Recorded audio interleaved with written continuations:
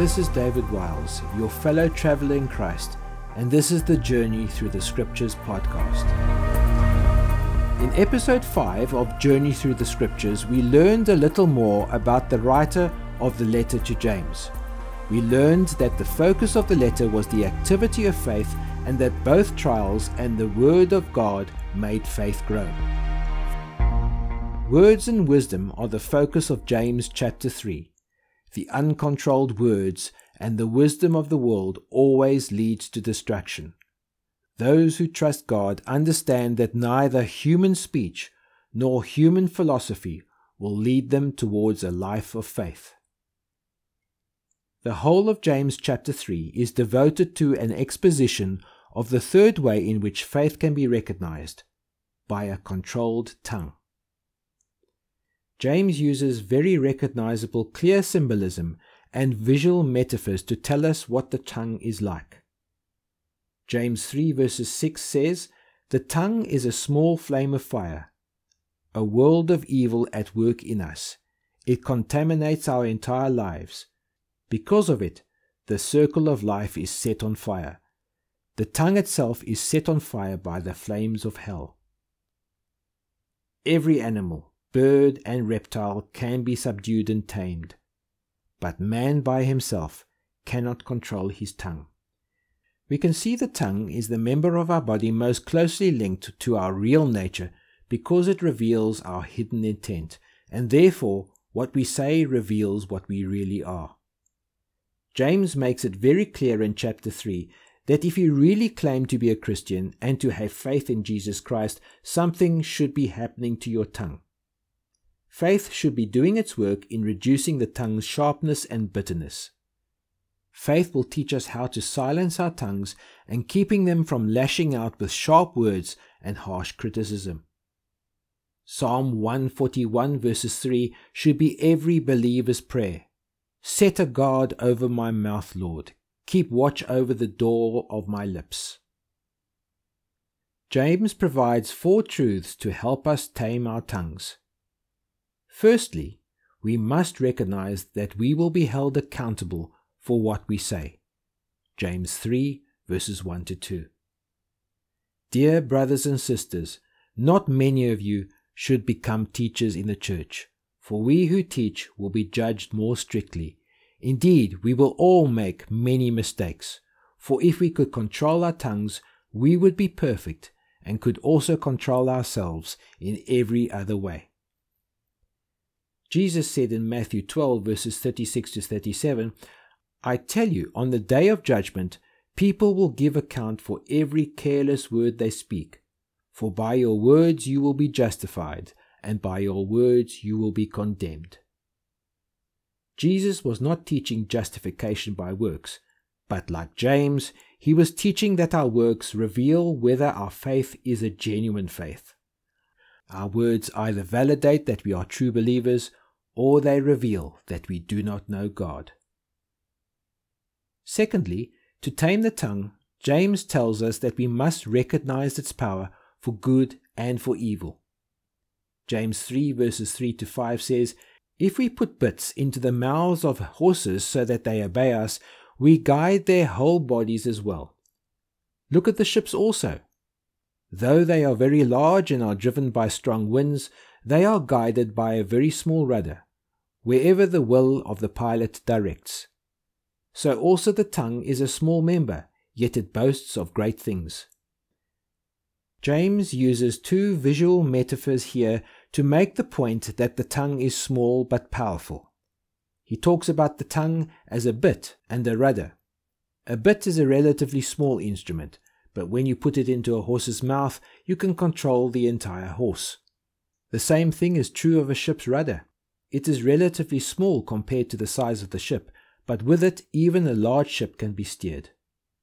James's point of comparison is not so much about control, because the tongue does not really control the body, but the disproportional influence of such a small part. James is saying, don't underestimate the power of the tongue, because if you do, you won't be able to tame it. If you control your tongue, it can direct your whole life into what is acceptable in God's sight.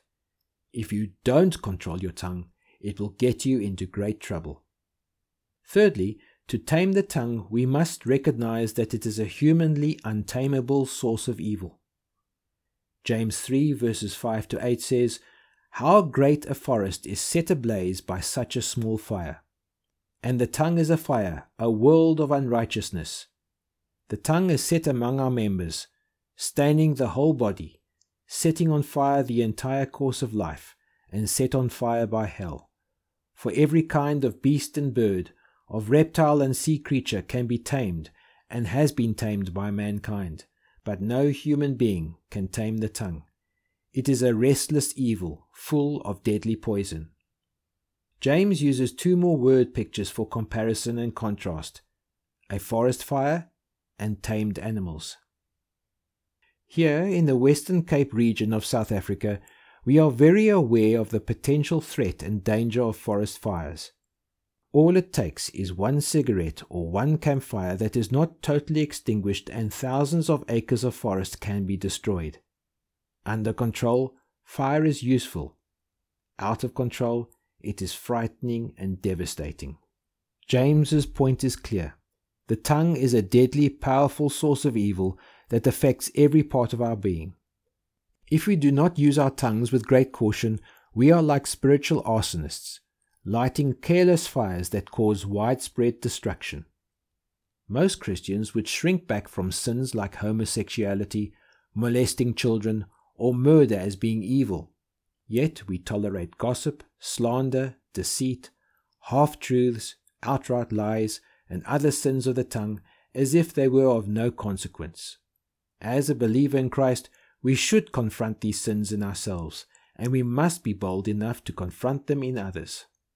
Finally, to tame the tongue, we must recognize that its paradoxes are rooted in its source. James 3 verses 9 to 12 says, "With the tongue we bless our Lord and Father, and with it we curse people who are made in the likeness of God. From the same mouth comes blessing and cursing. My brothers, these things ought not to be so. Does a spring pour forth from the same opening both fresh and salt water? Can a fig tree, my brothers, bear olives, or a grapevine produce figs? Neither can a salt pond yield fresh water." Believers can easily say, "Praise the Lord" in one breath, and in the next breath they say evil things about another person who are made in the image of God. They sit in church singing hymns to God, and shortly after will say terrible things about the driver of a taxi who cuts them off in the road outside the church. James says very directly, "My brothers, these things ought not to be so." And he asks rhetorically in verse 12, "Can a fig tree, my brothers, bear olives, or a grapevine produce figs? Neither can a salt pond yield fresh water." James's point is the same one that Jesus made in Matthew 12 verses 34. "You brood of vipers, how can you who are evil say anything good? For the mouth speaks what the heart is full of." Jesus also said in Matthew 15 verses 18, "But what comes out of the mouth proceeds from the heart, and this defiles a person." The mouth is simply the opening that vents whatever is in the heart.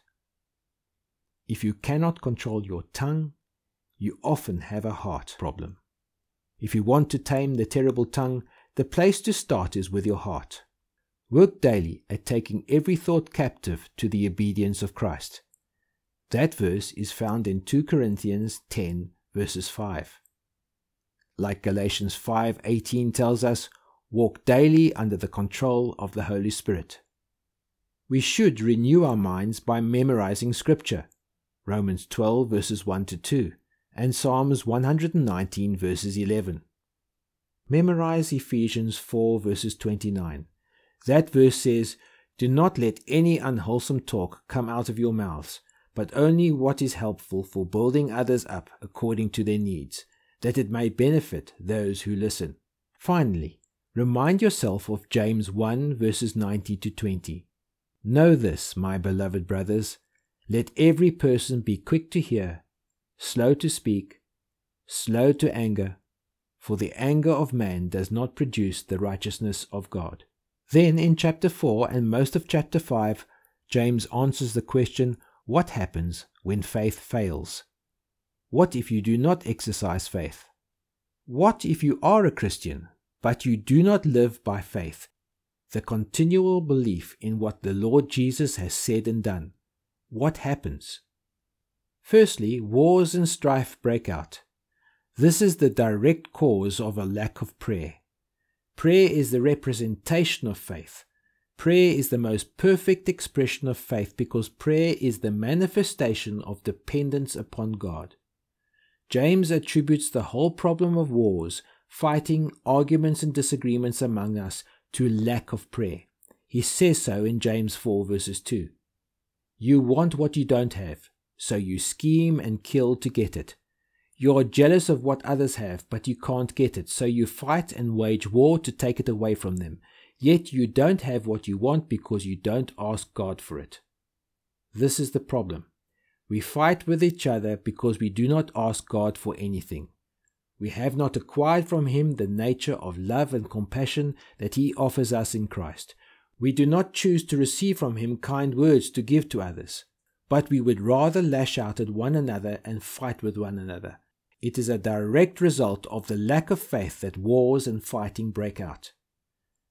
The second thing that will happen when faith fails or we do not exercise faith is that the love of the world will infiltrate our lives. James 4 verses 4 says, You adulterers, don't you realize that friendship with the world makes you an enemy of God? I say it again, if you want to be a friend of the world, you make yourself an enemy of God. If we stop believing what the scriptures say, we will find ourselves being drawn to the lies and the seductive illusion of the world around us. We will start thinking that things matter, that status and appearance matter. Very soon our wealth, time and thoughts will start going in that direction. We will soon find ourselves drifting into a state where we are only concerned for this life, for the approval of others, and will be perfectly conformed to the world. This is a direct result of lack of faith. The third thing that will happen when we do not exercise faith is that there will be critical judgment of others. James 4 verses 11 speaks about this specifically. Do not speak evil against each other, dear brothers and sisters. If you criticize and judge each other, then you are criticizing and judging God's law. If this happens, we have forgotten that we are to sit under the judgment of the Word of God, and anyone who criticizes another puts himself above the Word of God, saying that he is the judge. Instead of letting the Word judge him, he becomes the judge of someone else. The fourth result of lack of faith is an overconfident assurance. This is explained in James 4 verses 13 to 14. Now listen, you who say, Today or tomorrow we will go to this or that city, spend a year there, carry on business and make money. Yet you do not know what tomorrow will bring. What is your life? For you are a mist that appears for a little time and then vanishes. I suppose the best way to describe this result of a failure of our faith is to tell you of how I became overconfident in my assurance. I was asked to go and pray for an older man who was dying of lung cancer and emphysema. He was sitting in the lounge of his house, wearing an oxygen mask and was breathing with difficulty. Apparently he had led a rebellious and immoral life, had smoked all his life, and had only recently repented and given his life to the Lord Jesus Christ, after he had been diagnosed with this inoperable and terminal disease. I was so full of confidence that I would be able to tell him all about the wonderful grace of God towards sinners, and that if he had faith, God could cure him of his cancer and emphysema. After a couple of minutes, he held up his hand, took off his oxygen mask, and started speaking to me. I could see that it was very difficult for him to speak. My boy, he said, I don't think you really understand what God's grace is. My whole life I felt I was master of my own fate, that I could live my life as I wanted with no consequences, but right here at the end of my life I finally realize how I took God for granted. Can I tell you what God's grace is? It is the gift He gives me every time I take a breath. This oxygen mask gives me oxygen, but only God's grace gives me the ability to take just one breath at a time, to use that oxygen to keep me alive, one breath at a time. That dying old man's words touched me forever. For the first time I understood God's grace, and the words of James 4 verses 13 to 14 took on a deeper meaning. I realized that I was a mist that appears for a little time and then vanishes. I had to learn true humility, understanding that my life is fragile and short. Unless God allows it, I can accomplish nothing. The final thing that James warns us about is that forgetting the importance of faith results in deceit and neglect. James 5 verses 1 to 2 says, "Look here, you rich people, weep and groan with anguish because of all the terrible troubles ahead of you. Your wealth is rotting away, and your fine clothes are moth-eaten rags. Behold, the wages of the laborers who mowed your fields, which you kept back by fraud, cry out." What corrupts any Christian to become dishonest and exploitive in business practices? What makes him think that he can cheat on his income tax? What makes him have shady deals in business and thinks that being a believer excuses him from the consequences? What makes any Christian do that? He forgets. He does not believe the word of God anymore.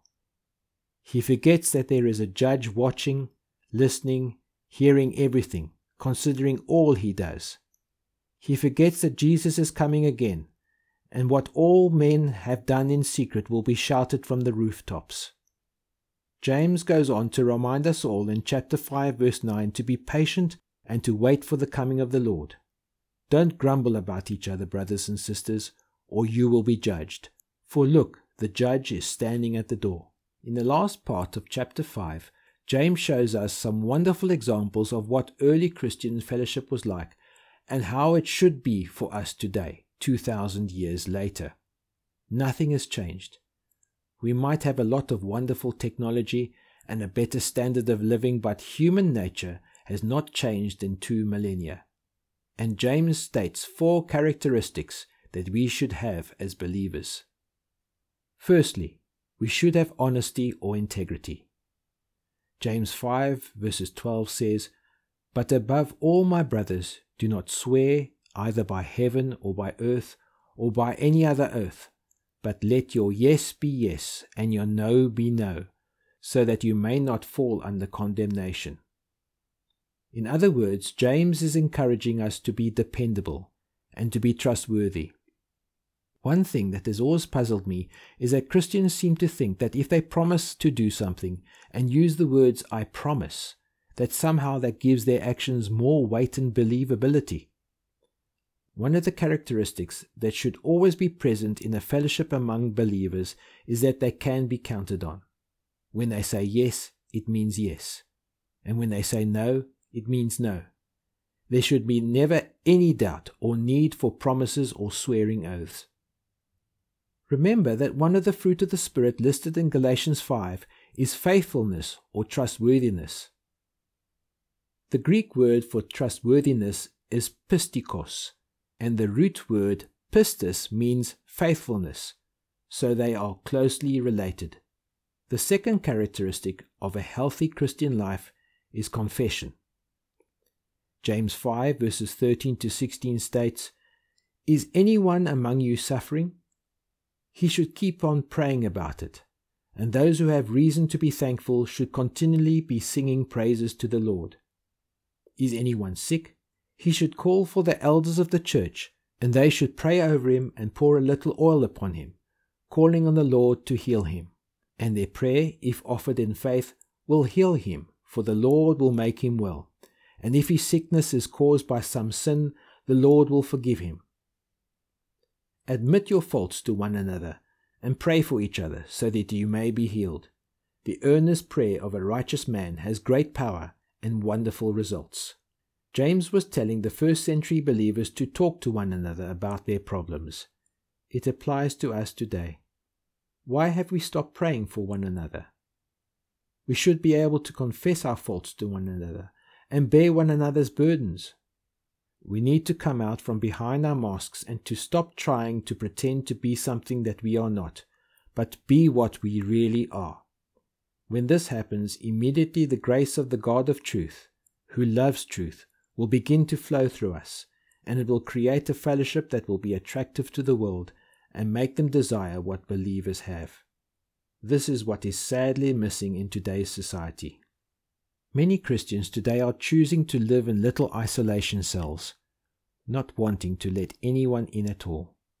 They let nobody see what they are like, never admitting to failure, never talking about any problems, always putting on a smile when they get together with fellow believers.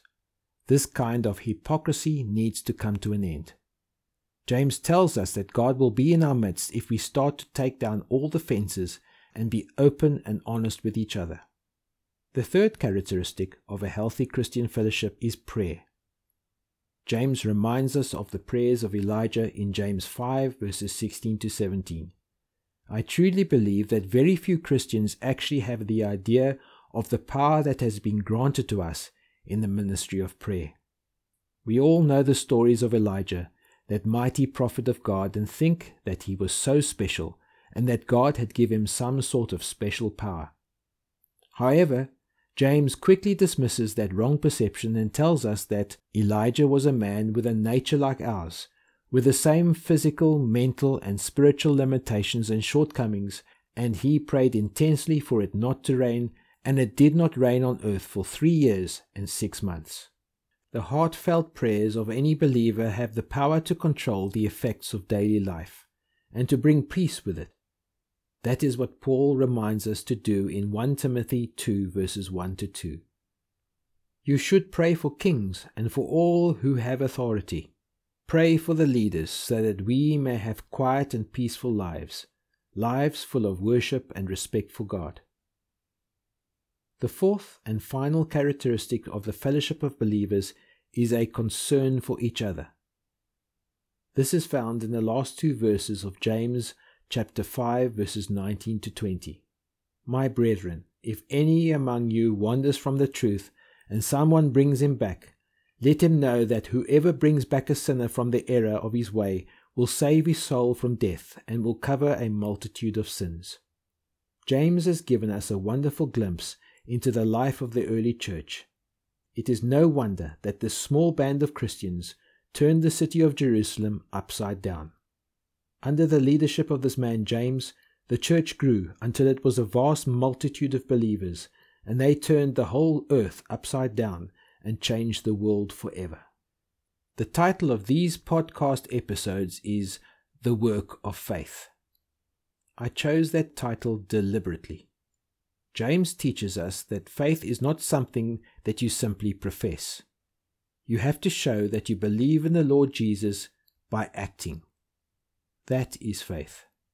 James is absolutely right when he says that faith without actions cannot save you, because faith without actions is like a corpse, lifeless. Faith is not simply reciting the Lord's Prayer once in a while or going to church regularly on a Sunday. It is acting in faith, demonstrating your trust in the Lord. The pressures on Christians today are essentially the same that they were when James wrote this letter in the 1st century. The letter of James, therefore, is as relevant and up to date for any believer wanting to follow Christ now as it was then. James teaches us how to behave in the world and how to behave in the church. It focuses on what we do, not on what we say. Bible knowledge is absolutely worthless until we do something about it. That is why I call these podcasts on the letter of James the works of faith. This is David Wiles, your fellow traveler in Christ, and this has been the Journey Through the Scriptures podcast, episode 6.